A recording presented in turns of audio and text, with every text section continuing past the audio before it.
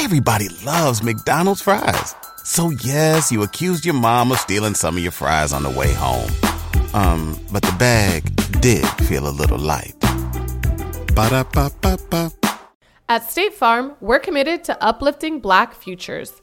In collaboration with organizations like 100 Black Men and National Urban League, State Farm provides high school students with the opportunity to learn and apply best practice strategies for saving and investing, all while offering academic support, life skills, and exposure to college access programs to prepare these students for life after high school. Check out 100blackmen.org and nul.org to donate and learn more. Like a good neighbor, State Farm is there. You think about a 17-year-old Black boy, right? He gets caught with a small amount of weed, and instead of, having the conversation with him and giving him a slap on the wrist and sending him on about his way, you locking him up. So now he's got a record. He can't get student loans. He's always checking the box when he goes to get, whatever job he can get. Right. He can't rent a decent apartment in some places. This is the collateral damage that sticks with you and that impacts your future generations. So, I'm talking to people from a health perspective. Stop letting these pharmaceutical companies come up in our church and push their drugs, on our elders when we need to be opening their minds up to plant medicine and taking back control of their health in this real way. So this thing, like you said, it ain't about smoking and getting high. This is about freedom. This is about not being oppressed by this plant, right? And being, this plant is ours. Comes from the motherland.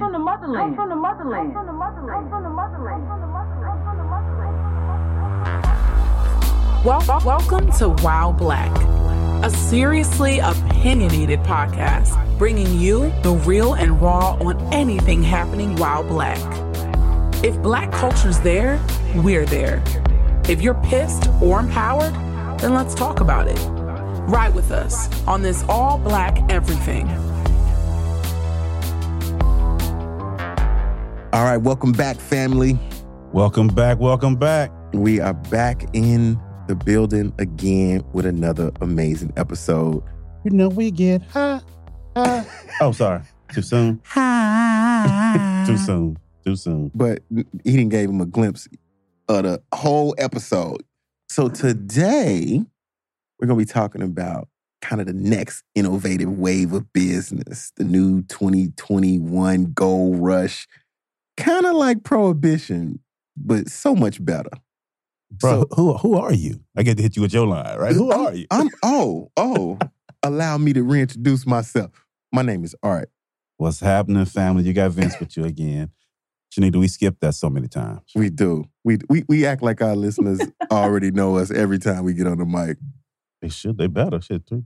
But the new ones come in, though. Yeah, you're right. The new ones come in, so we gotta make them feel comfortable, too. And we're going to talk about a little bit of business of marijuana and the policies around legalization. We're going to talk about what? Yeah, weed. Oh, man, I got to get prepared for this. Yeah. How do you get prepared? I can't tell y'all on the air. It ain't legal in all 50 states. Look, every state ain't ready, but some states are ready. But we're going to talk a little bit about legalization, how to get started, get money in the business, and what it means. But before we hit you with our guest, I got a question for you, Vince. What you got? What do you think about starting a weed business? Hey, man, my money is ready. I am right. I am looking for the right opportunity. I want to invest in the ground. I want to be at the cultivation aspect. I want to be the supplier to everything that's happening. Hey, I'm ready. You just let me know if you found the people, and I'm ready. Look at that. I think we're going to be talking to the right person today. So our guest today, family, is Shanita Perry. And she's an entrepreneur, policy influencer with over 15 years of experience in solving some really complex issues involving business performance across multiple industries. In 2015, Shanita took a leap of faith and founded Budding Solutions to provide business strategy. That's a dope name. Yeah. Business strategy and policy development, consulting services to cannabis operators and policymakers nationwide. She has achieved exceptional results with positively impacting this huge cannabis industry, and the greater community. She's a proud alumni in HBCU. Come on, HBCU love of North Carolina A&T. We'll Aggie pride. We'll forget that one, but it's family. We will. It's but family. It's all love. It's all love. It ain't Southern University or Langston University. That's what it ain't. It's true. But it is love. True. It is love. I love them all. Right. You see how she brought us back together? Right. Unified. Them all. Yes. Towns University and the University of Baltimore, and lives to end the stigma associated with cannabis through her advocacy, businesses, and responsible consumption. Shanita, he said a whole lot. What the hell does that mean? Tell these people what you do. Let these people know, because right now everybody heard cannabis, weed. They're like, where's it at? Yes. And I have to correct you. It's Shanita Penny, because I want people to be able to find me. Absolutely. Yes. So thank you for having me. Every day, I get up and I enjoy consuming cannabis. It helps me live my best life.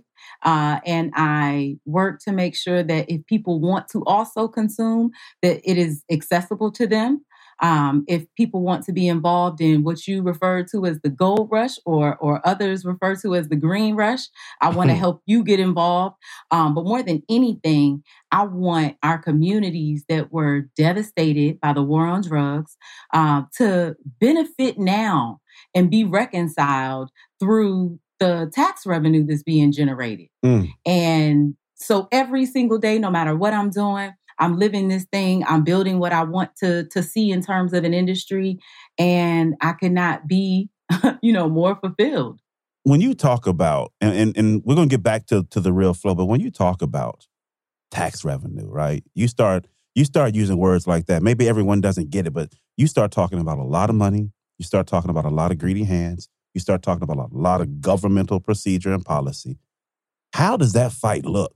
What we all know and are familiar with are the deficiencies in our community, the shortcomings when it comes to education and healthcare, access to healthy food. So we already know we're getting the short end of the stick when it comes to how tax revenue is spent in the community. Right. And so when we start there, we have a common purpose. Again, whether you consume the plant or not, you have to get involved with legalization so that you benefit from it. When you start talking about tax revenue, and I don't want to talk over your head. I want you to understand that the reason, your kids go to this school and they're only spending, X number of dollars here is because, property taxes that come from your community go into this general fund. And that's distributed. Not where it's needed, but just all willy-nilly. Yeah. Yeah. And so what we are saying is that you cannot legalize this plant and tax it and not, pour back into the communities that you fucked up. Right. The ones who are actually paying with their lives and their time. Right. For you to the now lack of opportunity. Right. Yeah. Absolutely. Yeah. All right.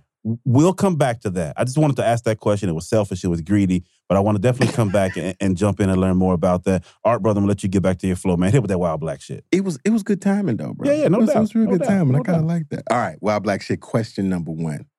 Get you warmed up. For the culture, the cannabis consumption culture, we got a plethora of weed and smoking songs from hip-hop, R&B, rap.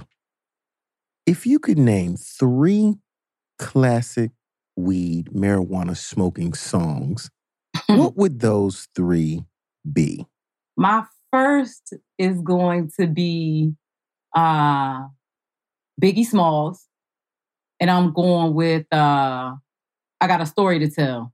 I'm going to have to go back and listen to that one. Oh, yeah. That's you did go classic. Mm-hmm. What's your... So, it sounds like you can sing a little bit. Oh, don't do that. Is that correct? Is that true? I can do that anything. Laugh says yes. I can do anything. I don't sing. And then she said, I can do anything.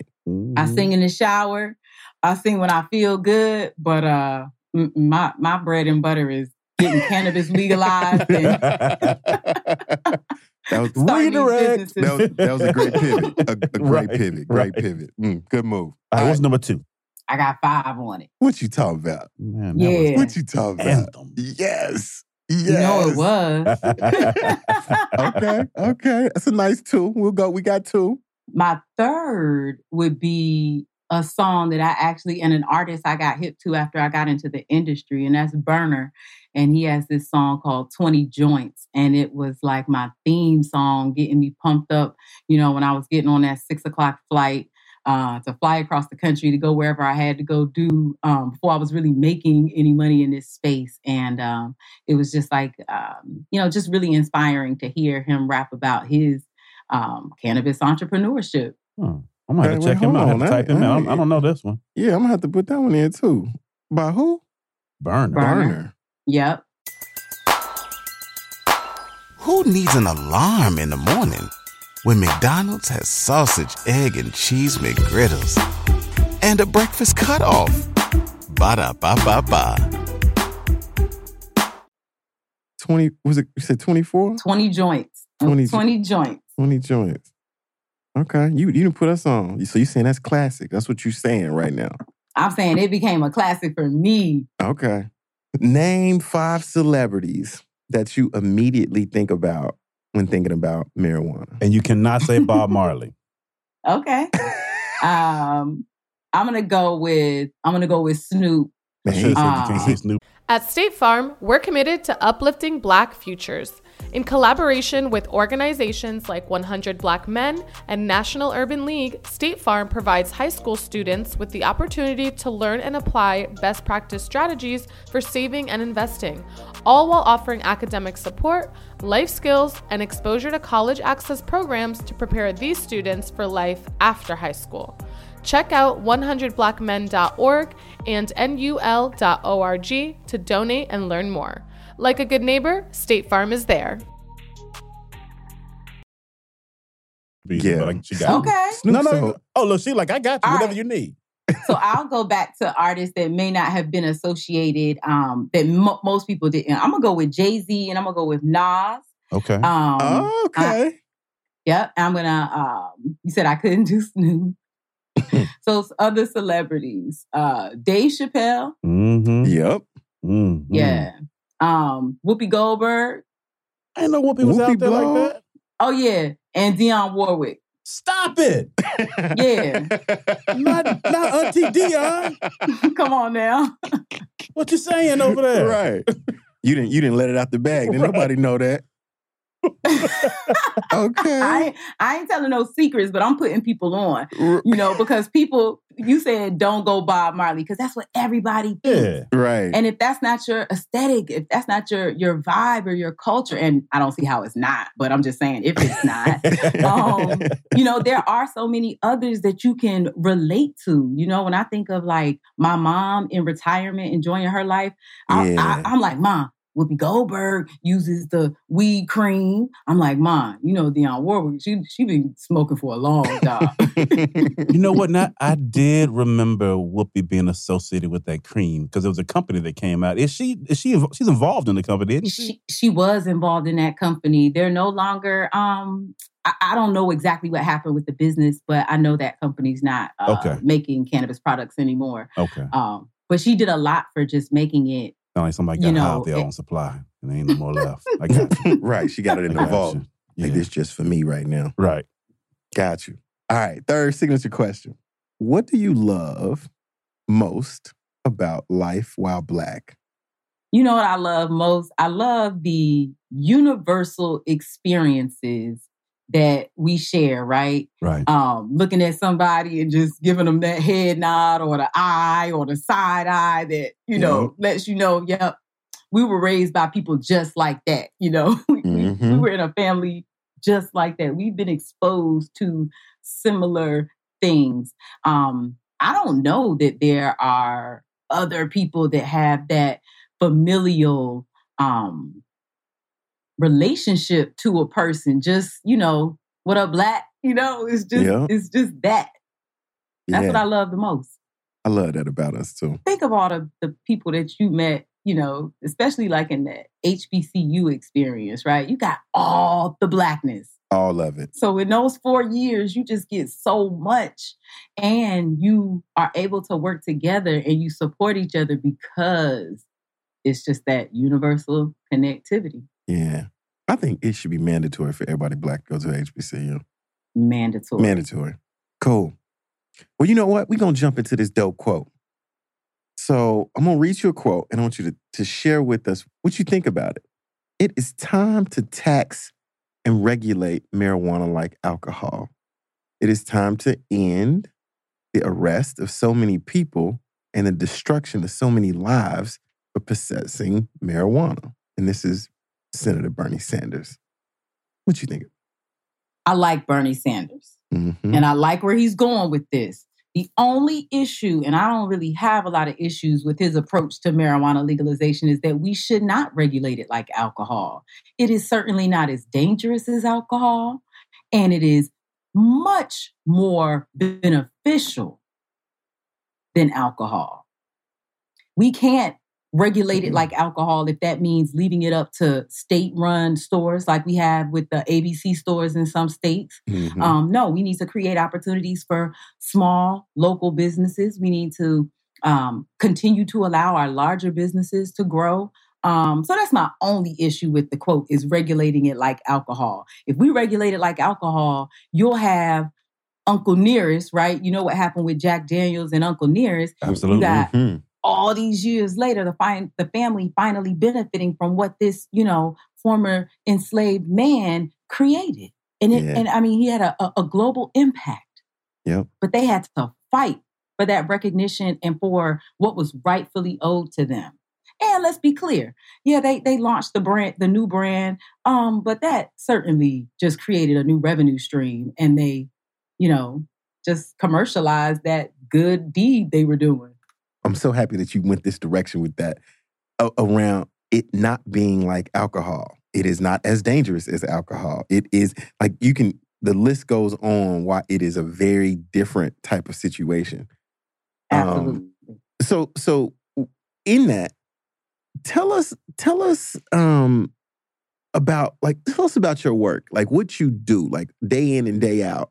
What is it, like boots on the ground? How are you mobilizing to make this a reality all across the U.S.? Well, my consulting business, Budding Solutions, supports entrepreneurs and business owners, but we also support policymakers and regulators. So my current clients include municipalities. I'm working with the city of Detroit right now on a program called Homegrown Detroit. The purpose of Homegrown Detroit is to, first and foremost, create a lane for the local folks from Detroit. If you've lived in Detroit 30 years, you get to be prioritized. You get support from the city and you're first in line for these cannabis businesses in Detroit. And if you are low income, or if you have a marijuana conviction, or had a parent that had a marijuana conviction, then you have even more priority. Oh, wow. So I'm working with the cities because that's where the magic really happens, right? The state legalizes it and says, here are the regulations. But to do business in a city, you have to be in good, have great relationships in the hood, in the community. Whether it's starting your business and needing the support from zoning officials, or it's, going before the church who's, been in the community for 100 years and they saying, nah, we don't want you selling that dope around here. Right. Meanwhile, they popping pills because their arthritis is acting up, or, they're taking something to sleep at night instead of, having some cannabis and sleeping good. So you have to work with the cities. And so for me, my clients range from getting it right from a policy and programmatic standpoint to working with the brother who has always been the weed man. And now he hears that cannabis is being legalized and wants to legitimize what he's been doing. Yeah. Those are the folks I want to work with. It's cool to work with these other people too. And I do. But I want my weed man, my former weed man, right, to have a piece of this pie, and also to lend his experience to the recipe that we are trying to get right. Because what we've done so far with legalization has benefited a few.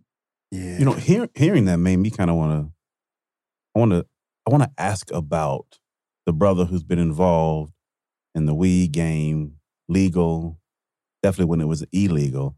Where does he or she fit in? Like, how? I know those are the people you want to work with. What can they do? How do they get involved? How do they flip the business from illegitimate to legitimate in the eyes of the government? What does that process look like?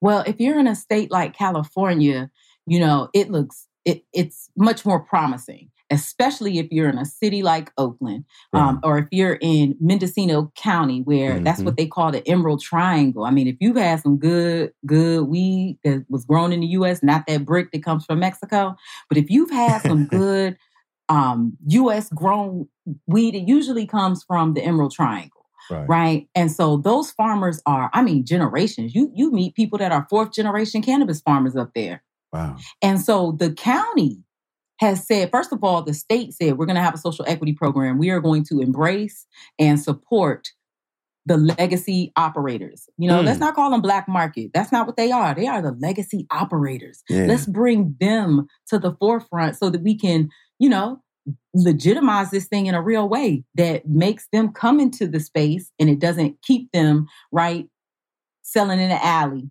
Right. Not paying taxes, creating potential public safety issues. So let's work together on the policy side of things to create frameworks that are not just, desirable to big multi-million-dollar companies. So the guy who's in it already, you know, he gets involved.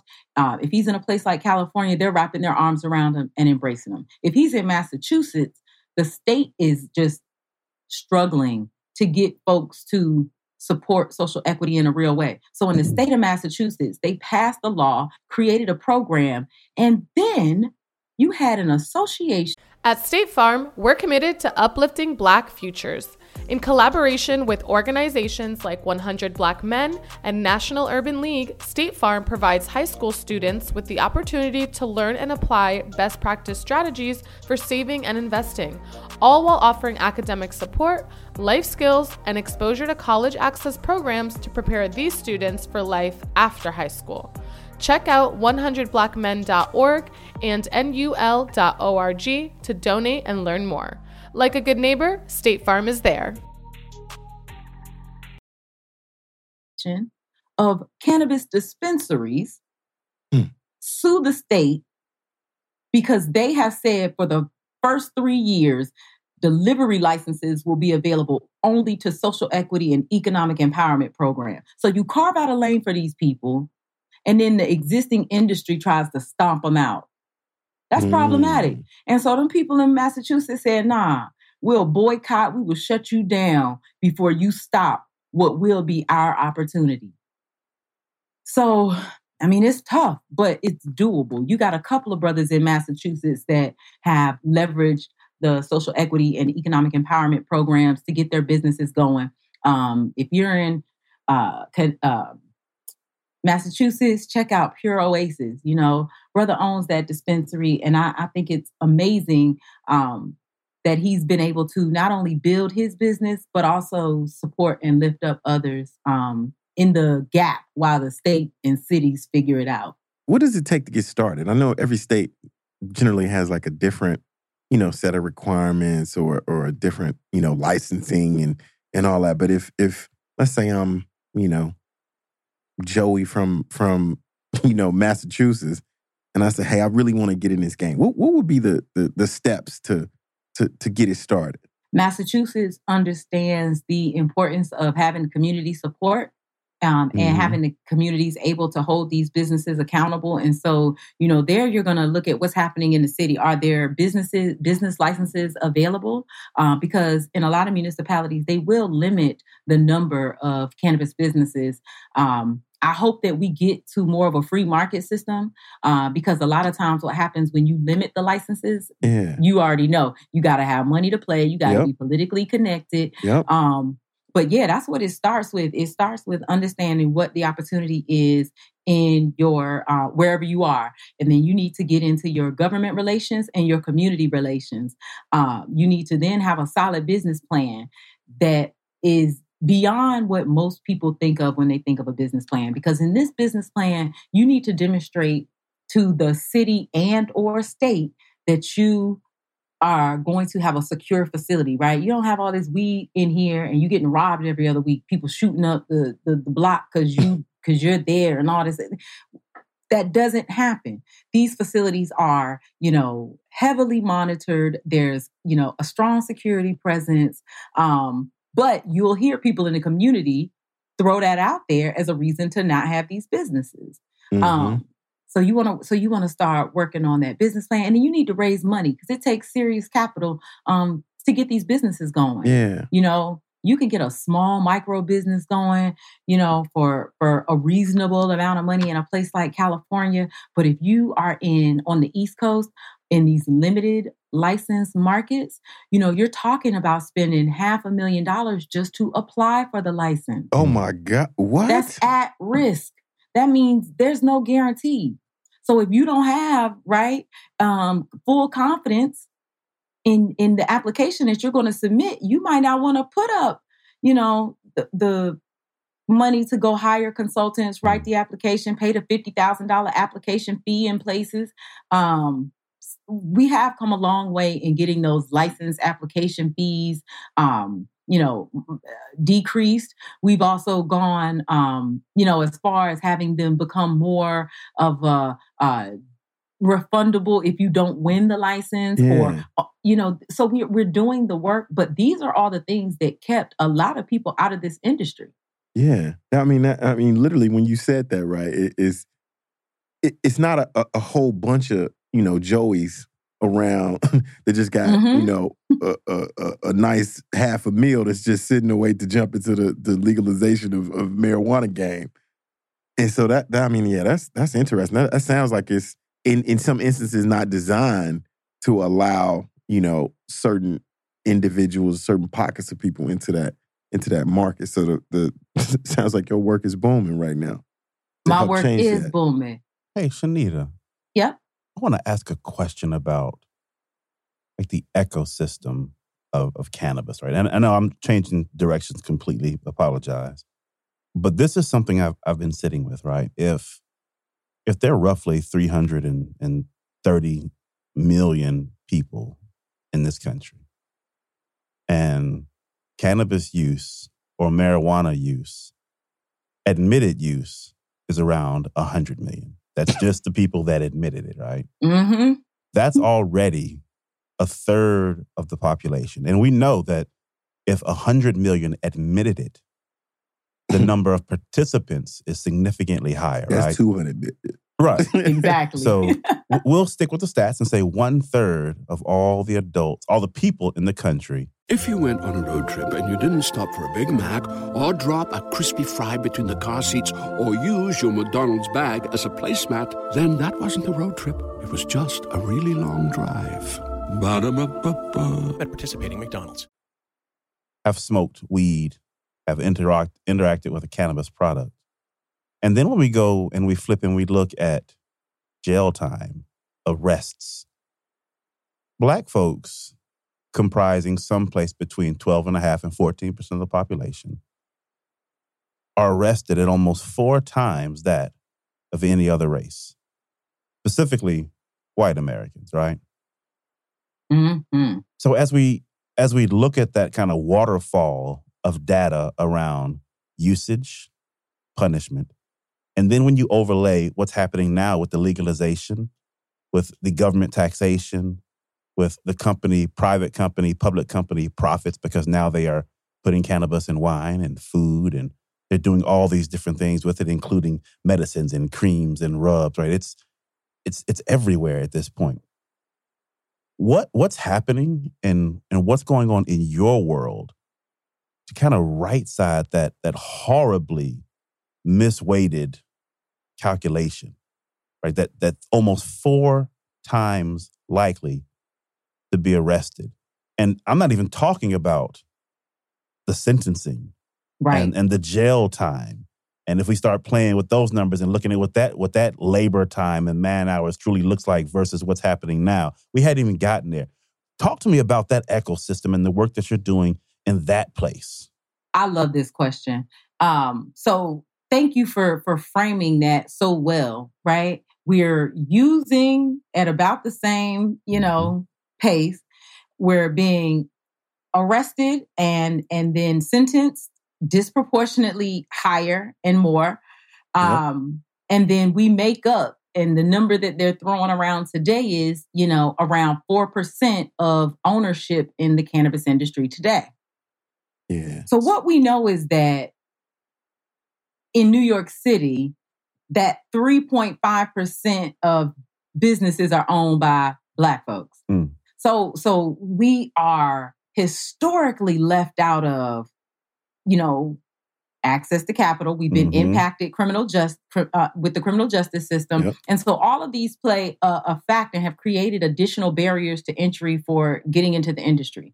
So over the last several years, I've been working at every level, municipal, state, and federal, to ensure that we try to level the playing field. So, years ago, if you had a cannabis possession charge or you went to jail, you had to navigate getting that expunged or your record sealed in some states where expungement doesn't exist, but you had to navigate that on your own. Mm-hmm. The work that we've done is to create model legislation that includes addressing expungement. Just as a day one, we are legalizing this. We are going to take the burden off the people that have already been victimized. Right. Okay. So we've done that work. We've created model policy. We have Congresswoman Barbara Lee out of California who introduced the Respect Resolution a number of years ago. I then took that piece of legislation, or that resolution rather, and created a model bill. I took people that were business owners, people that were policymakers, doctors, lawyers, every stakeholder possible. We put them in a room and we said, what does ideal legislation look like? I said, let's go pie in the sky. In this room today, it doesn't matter that the banking system is against us. It doesn't matter that, redlining exists. Right. It doesn't matter that we as Black women are the fastest growing group of business owners in this country, but are the least capitalized. Yeah. Right. So we created that model legislation. And once you give people, tools, they go to work. Yeah. And no so doubt. we are in the communities at every level. Like I said, municipal, we're at the state houses. We are on Capitol Hill fighting. At State Farm, we're committed to uplifting Black futures. In collaboration with organizations like 100 Black Men and National Urban League, State Farm provides high school students with the opportunity to learn and apply best practice strategies for saving and investing, all while offering academic support, life skills, and exposure to college access programs to prepare these students for life after high school. Check out 100blackmen.org and nul.org to donate and learn more. Like a good neighbor, State Farm is there. For equitable policy. So what we are looking at right now is the opportunity to see real federal policy for the first time. The MORE Act was introduced last year and passed the House. And now it goes to the Senate this year. And my work is to go back and make sure that, again, folks aren't left out. We don't want an additional federal license that's just going to create, again, another burden, another barrier. Right. Yep. And we know y'all don't play fair either. Right. So, 100%. Yeah. So we start with policy and we make sure that we are not only getting it right from a cannabis perspective, but then all the other things that it touches. We have a piece of banking legislation called the Safe Banking Act. Folks that are in this space are struggling, because of the fact that this is still federally illegal. And so it affects our banking. It affects our tax, situation. It affects our ability to access programs like the PPP program, even though we are essential businesses.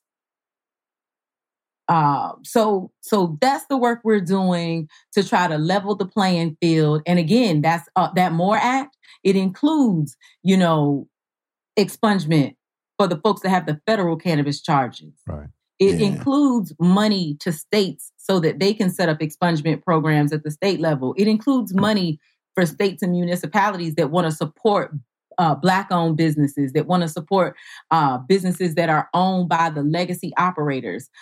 So that work it really begins with the policy.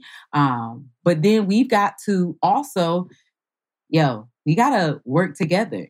Nothing in this industry happens alone. And we're up against some big fish. So if Black folks don't come together, then guess what? We're going to keep on being tokenized. All right, we'll take one Black person over here so we look good, so we look diverse. But that's not meaningful. That does not impact our community. All right, so first, I've got a ton of questions from what you just said, and I'm going to try to work through them. But the first thing that I think is important is, and hopefully people listening got that, but I'm going to ask you to give them a little bit more in case they didn't. This is bigger, much bigger than your right to smoke in your living room, right? Absolutely. Yeah. This is way bigger than your ability to buy marijuana and enjoy it, right? If anything, absolutely. If anything, that's the trick, right? Because the reality is, this is big business. This is governmental policy. This has to do with the global dollar, right? Yes. This is the globalization of an industry. Yeah. While Commercialization. they lure us to sleep with the ability, you niggas go have your little joint, right? Yep. So if I wanted to add context to that for our listeners, if I wanted them to understand how much more is at risk, and the risk in this case is not of you losing more, but the risk is of you being excluded from what's coming next, right? Locked out. Mm-hmm. How can you convey that to them so that people can understand it's bigger than your right to smoke? Go get educated, go get involved, go get a piece, right? How can you contextualize that a little bit? I know it's a big question. It is a big question, but, I break it down for my audience. If I'm talking to Black business owners, if they're familiar with, leveraging supplier diversity programs and government contracts for minorities, then I'm talking to them on that level. Mm-hmm. I'm saying, hey, let's put together, a best-in-class team, go after one of these licenses, and you know what we've got? You know what our weapon is, our secret weapon is? That we also happen to be Black. But thinking that you're going to get it and be successful because you're Black, no, that's the trick. Right. That is the trick bag. You got folks in California that qualify for these social equity programs, right? And I'm up here boosting California up, talking about how they're embracing us. But what they did was create an environment that was ripe for predatory partnering, for damn near sharecropping what is the cannabis industry. Yeah. So I have to talk to people on their level. If I'm talking to somebody who, daddy was locked up, they've struggled because of that. Mom was struggling, so they didn't have the best education, opportunities, or even, haven't done a lot in terms of building real wealth, right? How do you start a business with no money? Right. You become a target because you have this license now, this thing that somebody with money sees value in, but they know as soon as they, dangle a $100,000 check in your face, you're going to take it. Yep. Buy a Cadillac, buy some weed, and your money's gone. Your capital's gone. Yep.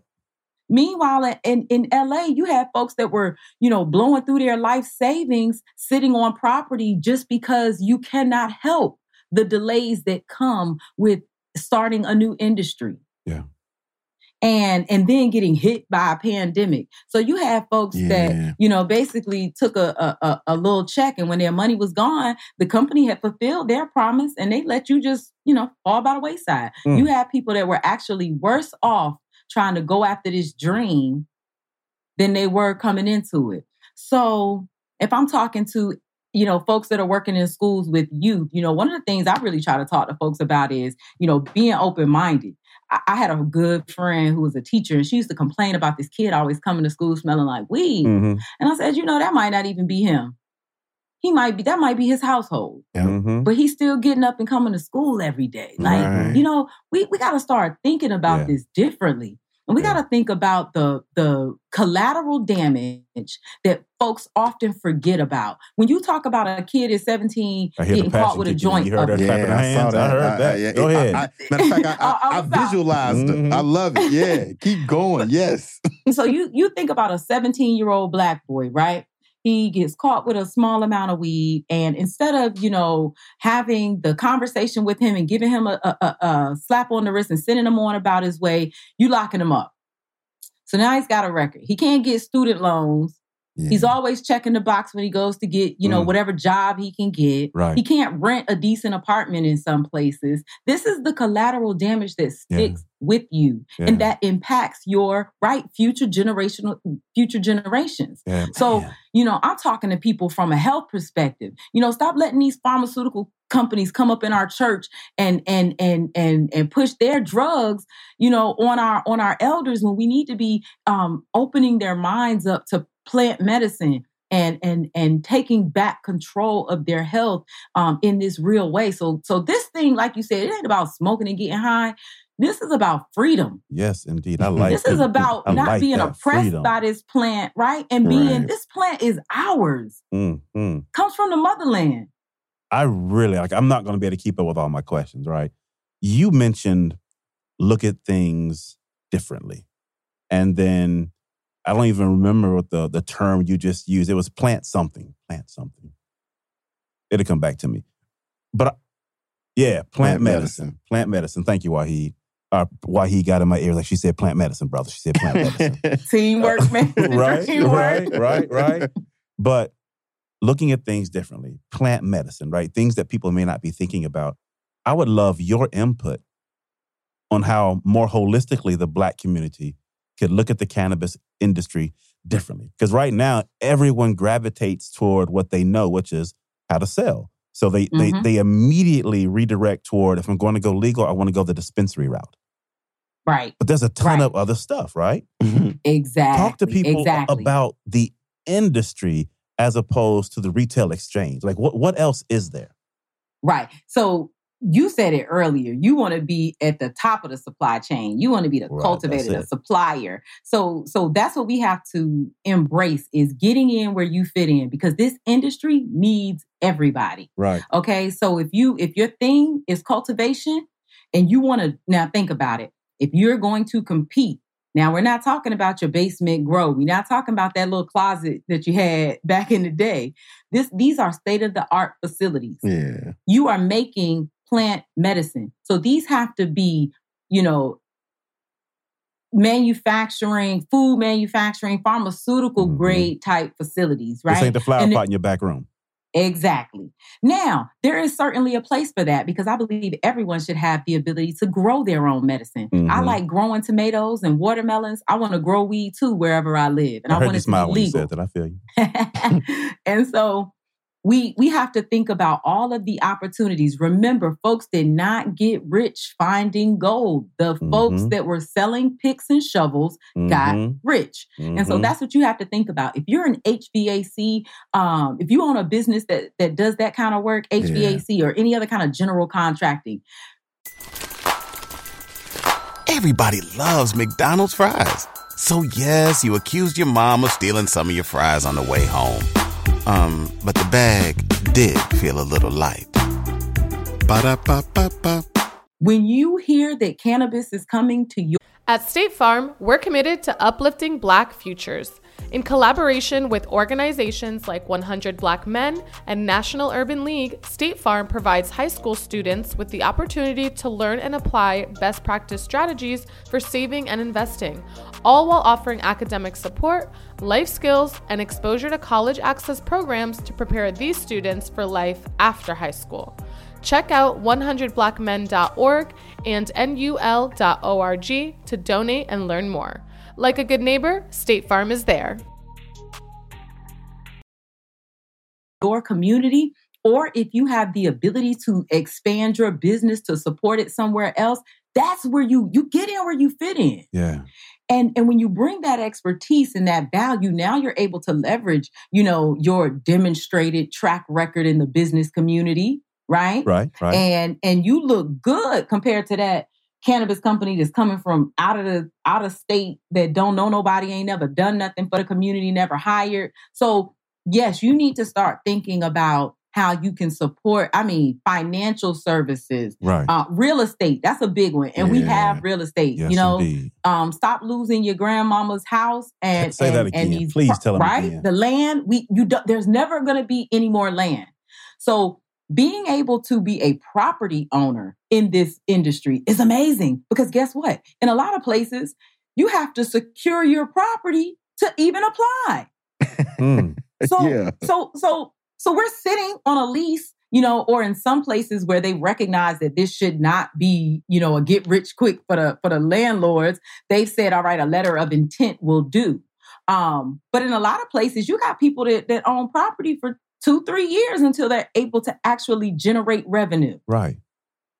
So real estate is important. If you are a medical professional and you have a passion for this plant, become an educator. Everybody needs to know how cannabis can help them from a wellness and preventative angle, as well as helping people understand how they can integrate and sometimes replace and cut back other pharmaceuticals with, properly guided medical cannabis. I'm not telling you to stop taking your diabetes medicine because your nephew has that fire.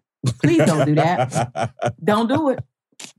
But I will encourage you to talk to a cannabis expert, a medical professional who's taken on the initiative to learn about this plant and really supports their patients using it.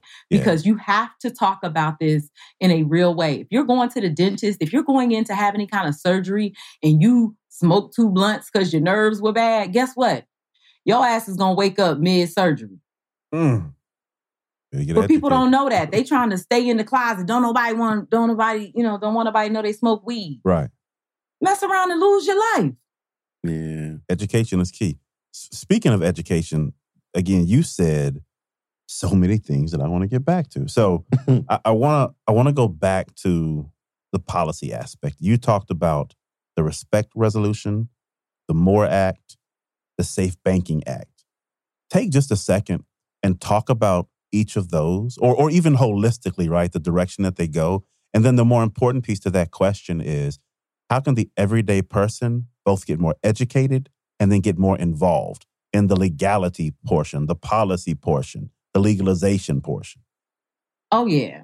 So the Respect Resolution, we've done what we're going to do with that because, like I said, we used it. It wasn't an actual piece of legislation. So it was just saying, hey, if you're at a state level or even, hey, federal government, when we work on this, these are the things we need to keep in mind and work to achieve. So we've done what we're going to do with that. And we have an amazing partner in Representative Barbara Lee. I mean, just in all things Black. Okay. Come on, Barbara. Come on. Right. So I just love her and the work she's done. But the MORE Act is important because, again, what we're going to get with the MORE Act is descheduling of cannabis. So it doesn't mean that in Mississippi, where they haven't legalized it yet, that it's going to be legal. No, it just means that there's no federal prohibition anymore. Okay, what we also get with the MORE Act, again, is that expungement of the federal cannabis crimes. What we also get is a 5% tax that is going to fund work entry, substance abuse programs, workforce development. I said work entry, workforce development, capital for businesses and other community initiatives that are, this is just, again, tax revenue going to the communities that were most impacted. Right. So the MORE Act is important. When it gets to the Senate, what we have to make sure of is that we remove the language around the federal licensing, and that we ensure that it is as equitable as we have been working to make it. Right. Right. Safe banking is my favorite piece of legislation because I know it's going to pass. Talk about that money. Everybody needs it. Mm-hmm. And it's long overdue. The one wonderful thing that we get from the Safe Banking Act is visibility on who's getting the money that will then become available, right? So now capital flows into the cannabis industry. Now, we didn't go and get this safe banking just for white folks to be able to get their businesses going. We want a report day one that shows the number of Black cannabis businesses. We want to see in 6 months how many of those businesses have had increased access to banking and capital. So we want that government accountability and oversight from the Safe Banking Act. And then... Is there enforcement that comes out of that? Man, the banks still having, they still get away with treating us the way they do. This shit is institutional. They do. They right. So we are fighting for that. And that is what, our champions are, that's where they will be helpful. So Joe Biden this week having an entire day focused on racial equity, we're going to point to that when we're talking about any kind of cannabis legislation. He has set the standard, now saying from the federal government, this is what we're going to do. Mm-hmm. So I can appreciate being here with him in office doing this work because we certainly weren't getting that from Republicans over the last several years. Right. You know what? So I was I like the money piece too. I kind of just love that, the whole thought process of it being a stream of revenue that we can generate for us. When you think about, there's a delineation between state and federal regulations, right? As it relates to legalization in the ability to actually have dispensaries and have a fully, a business around cannabis. What can you maybe lay some clarity around the difference between federal and state? Okay. So it is illegal. Cannabis is illegal. It is a Schedule I substance. And that's a contradiction because the federal government also has a patent for the medicinal value of cannabis, a few of them as a matter of fact. So we know this is just the government being the government, right? So it's federally illegal. Right. That's it. So now the state, Colorado, Washington State, Oregon, California, Nevada, New Jersey, Alaska, Massachusetts, these places have said, and a few more, it's 15 total states in the District of Columbia that have legalized cannabis. And what they said was, we're changing our state constitution to now legalize this for either medicinal or for adult use. And they operate within the state. The federal government has basically put provisions in place, various amendments that say we won't spend sending the Department of Justice, after state compliant legal businesses. Really? The DEA cannot come after. Yes. And it protects medical businesses. So these adult use businesses are taking a huge chance. And what's interesting here is that you have to remember, the larger the company, the less risk it really is for them because they have all the people in place to make sure that they are state level compliant and that the federal government stays off their back. Mm-hmm. What becomes a problem is when people hear something and think that, I think it's legal here, or they halfway know the law and they're going to make No, you can't do that. You have to understand your state law, and then you have to understand if applicable, your local laws, and be licensed and have as many licenses as they, require to operate these businesses. Mm-hmm. So the state licenses typically are merit-based, competitive application processes. In a state like Oklahoma, they decided to try something new. Let's just see what happens when we let people start businesses and have what looks like a free market. Yeah. And so Oklahoma was on fire. I mean, there were thousands of cannabis businesses. And they slowly started phasing in new requirements. And so they are starting to, folks are starting to fall off. Folks can't, keep up. But I think it's a smart approach to, figuring out how we do this well. We just saw the state of Arizona go from medical to adult use in 3 months. That's the fastest that we've seen it happen. Right. And it's because those existing medical operators got to be adult use operators 3 months later. Yeah.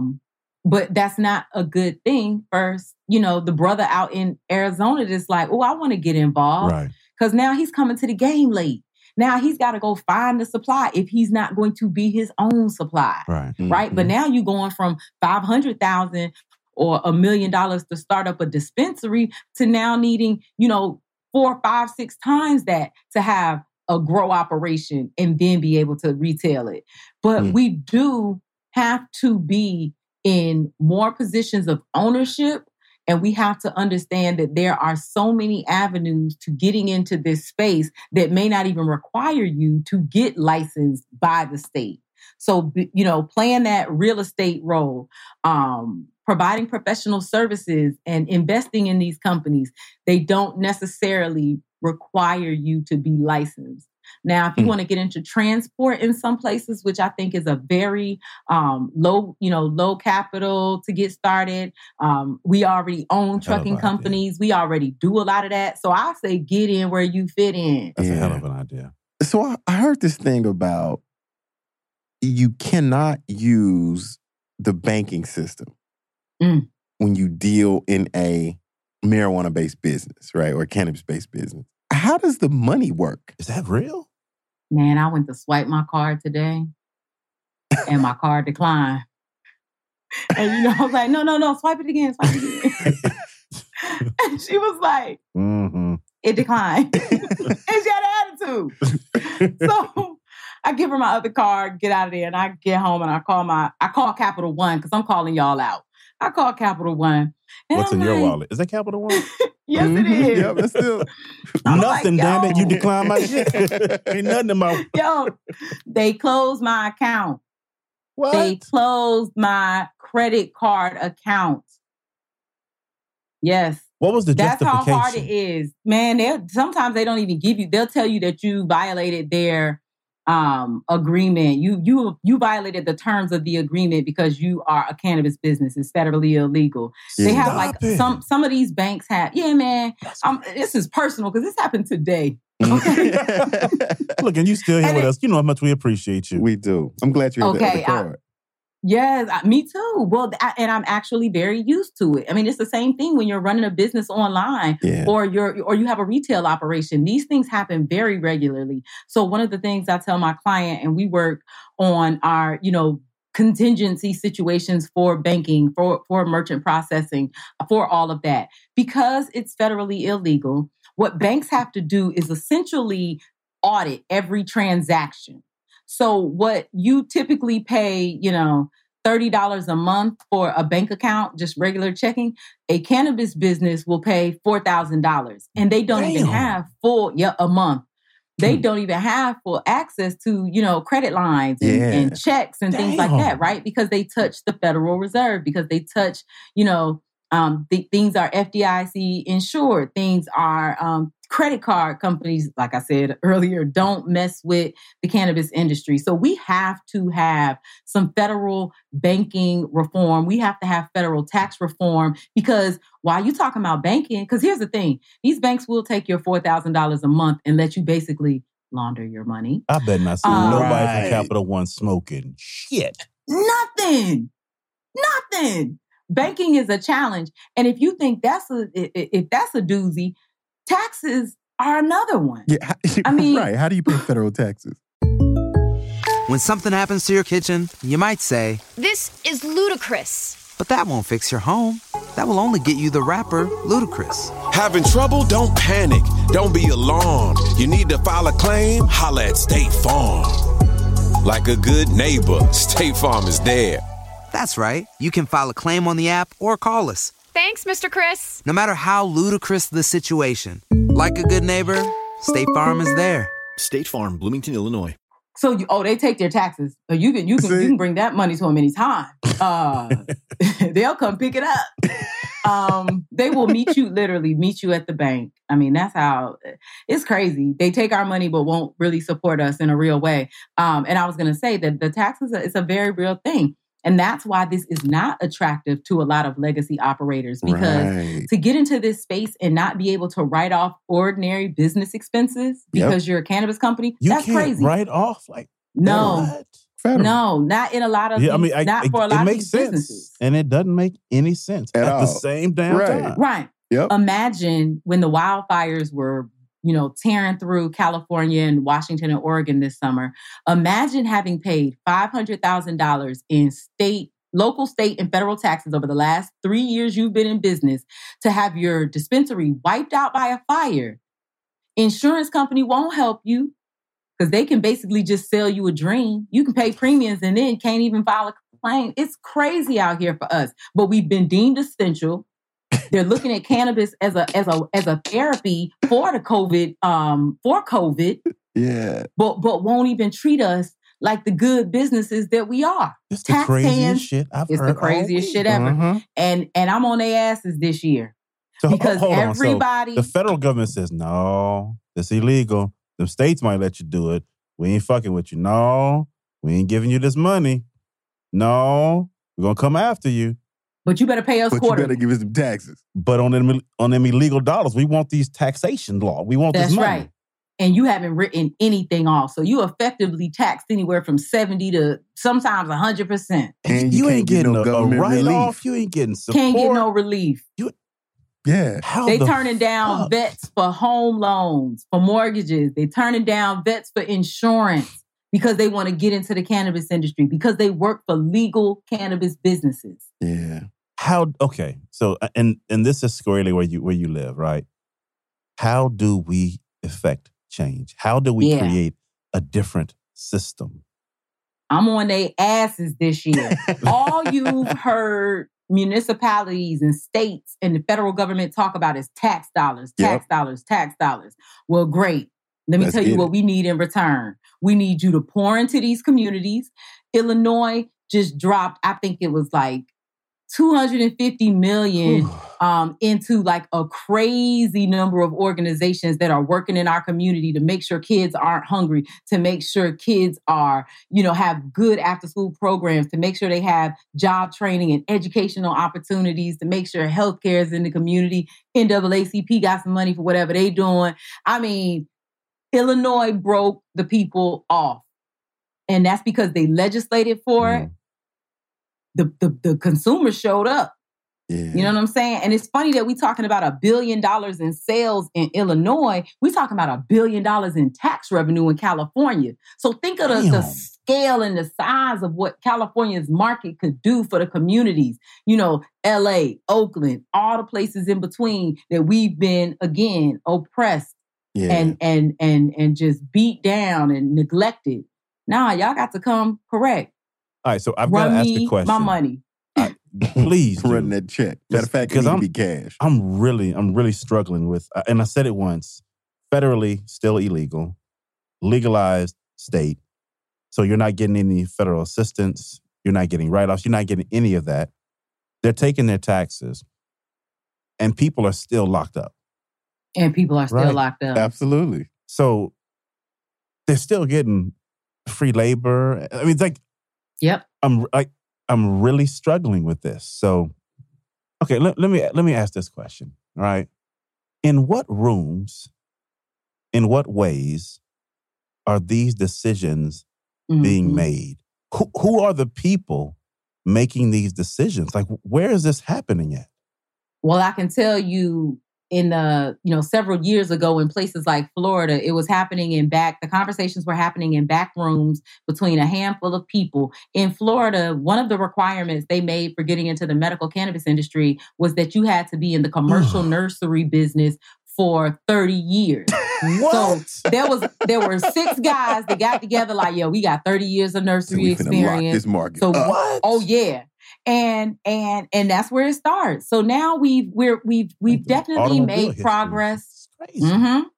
We've definitely made progress to now opening up that process and making it much more transparent. New York has not legalized yet because they have not found a way to, first and foremost, commit to investing in the communities.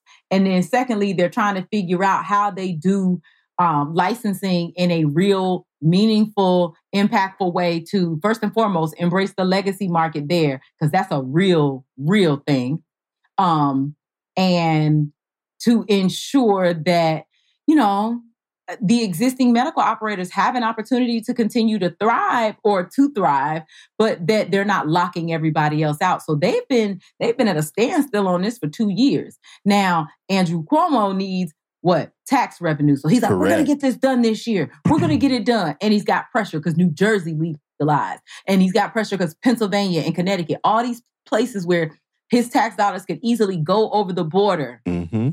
These places are, for the first time, actually working collaboratively. So you don't have states working in silos, not caring about what's happening next to them or above or below them. You got the Northeast working in collaboration to get this right. So we need to be in our, city and state elected officials' ears saying what we want in terms of cannabis programming, how we're spending cannabis tax revenue. We need to make sure that we begin to hold these companies accountable that have committed to our communities, that have committed to, paying livable wages and haven't done it. We need to be in the rooms calling out these companies and stop just accepting crumbs. It ain't enough to see one Black cannabis company. Right. And it sure ain't enough to see one Black dispensary selling all the white boys' product. America is so good at being on some bullshit, some real fuckery. And nobody knows. Right. And they just keep that shit real quiet. Yeah. Because we out here distracted by the shiny shit. Right. Mm-hmm. Right. Yep. Shanita, we could have this conversation all day. I have no doubt that our listeners have gained a lot of information. I am sure many of them are sitting with their mouths wide open, much as I have been throughout this episode, especially with this sinister-ass bullshit we just went through at the end, because sinister is the only word for that. But we are bumping up against time. I want to be respectful of your time, our listeners' time. And I want to do one thing that we always do. At the end of every episode, we hand the mic over to our guest, and we give you the time to tell everyone listening anything that's on your heart and mind to share with them, the points you want them to know. We just ask that you include how they can catch up with you, how they can follow you, how they can support you. And with that, we'll turn the mic over to you, ma'am. Well, thank you. I just really want all Black people to find a positive relationship with this plant in whatever way it manifests. This plant has oppressed our people for so long, and we finally have a chance to not only reconcile what's been done, but to thrive in the future if we work together. And so I want folks to understand how a thriving cannabis industry might support education or whatever lane you're in. I want you, to find me. And if I can't help you, my network can certainly help you. My website is buddingsolutions.net. You can find me on Instagram at buddingsolutions or Shanita Penny _ I'm always happy to connect, always happy to build. I just really ask that we try to do better as a people, because if we aren't aligned, if we aren't united, we will be taken advantage of as it relates to this opportunity. And we can't have that. This really affords us the opportunity to show how we should be living equitably, how we should be legislating equitably. This is so much bigger than cannabis. But this plant, it really does allow us to kick down doors and have conversations about, racial disproportionate application of the criminal justice and everything else, all of the other racial injustices. So I want us to unite around this plant for whatever that means for you. And I really appreciate being here, being home to talk about this. Home, we appreciate you. Real talk. Real talk. You can come home anytime. Right. Brother Art, you got anything? Got to get my research game up because I need to get in the fight because it is real. I got you. This was something.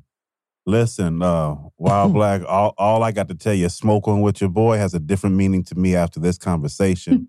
I hope you all paid attention. I hope you get some education. I hope you get some involvement, right? Because at the end of the day, what we're seeing happen is the establishment of a new industry, and there are availabilities for you. There are places for you to fit in. Like Shanita said, get in where you fit in. Go figure that out. Fight your way in. Get educated. And then help somebody else out, right? Don't let this ship take off without us because they all have before now. Let's be involved here. With that, Wild Black, we love you. Peace. We out. We out. Everybody loves McDonald's fries. So yes, you accused your mom of stealing some of your fries on the way home. But the bag did feel a little light. Ba-da-ba-ba-ba.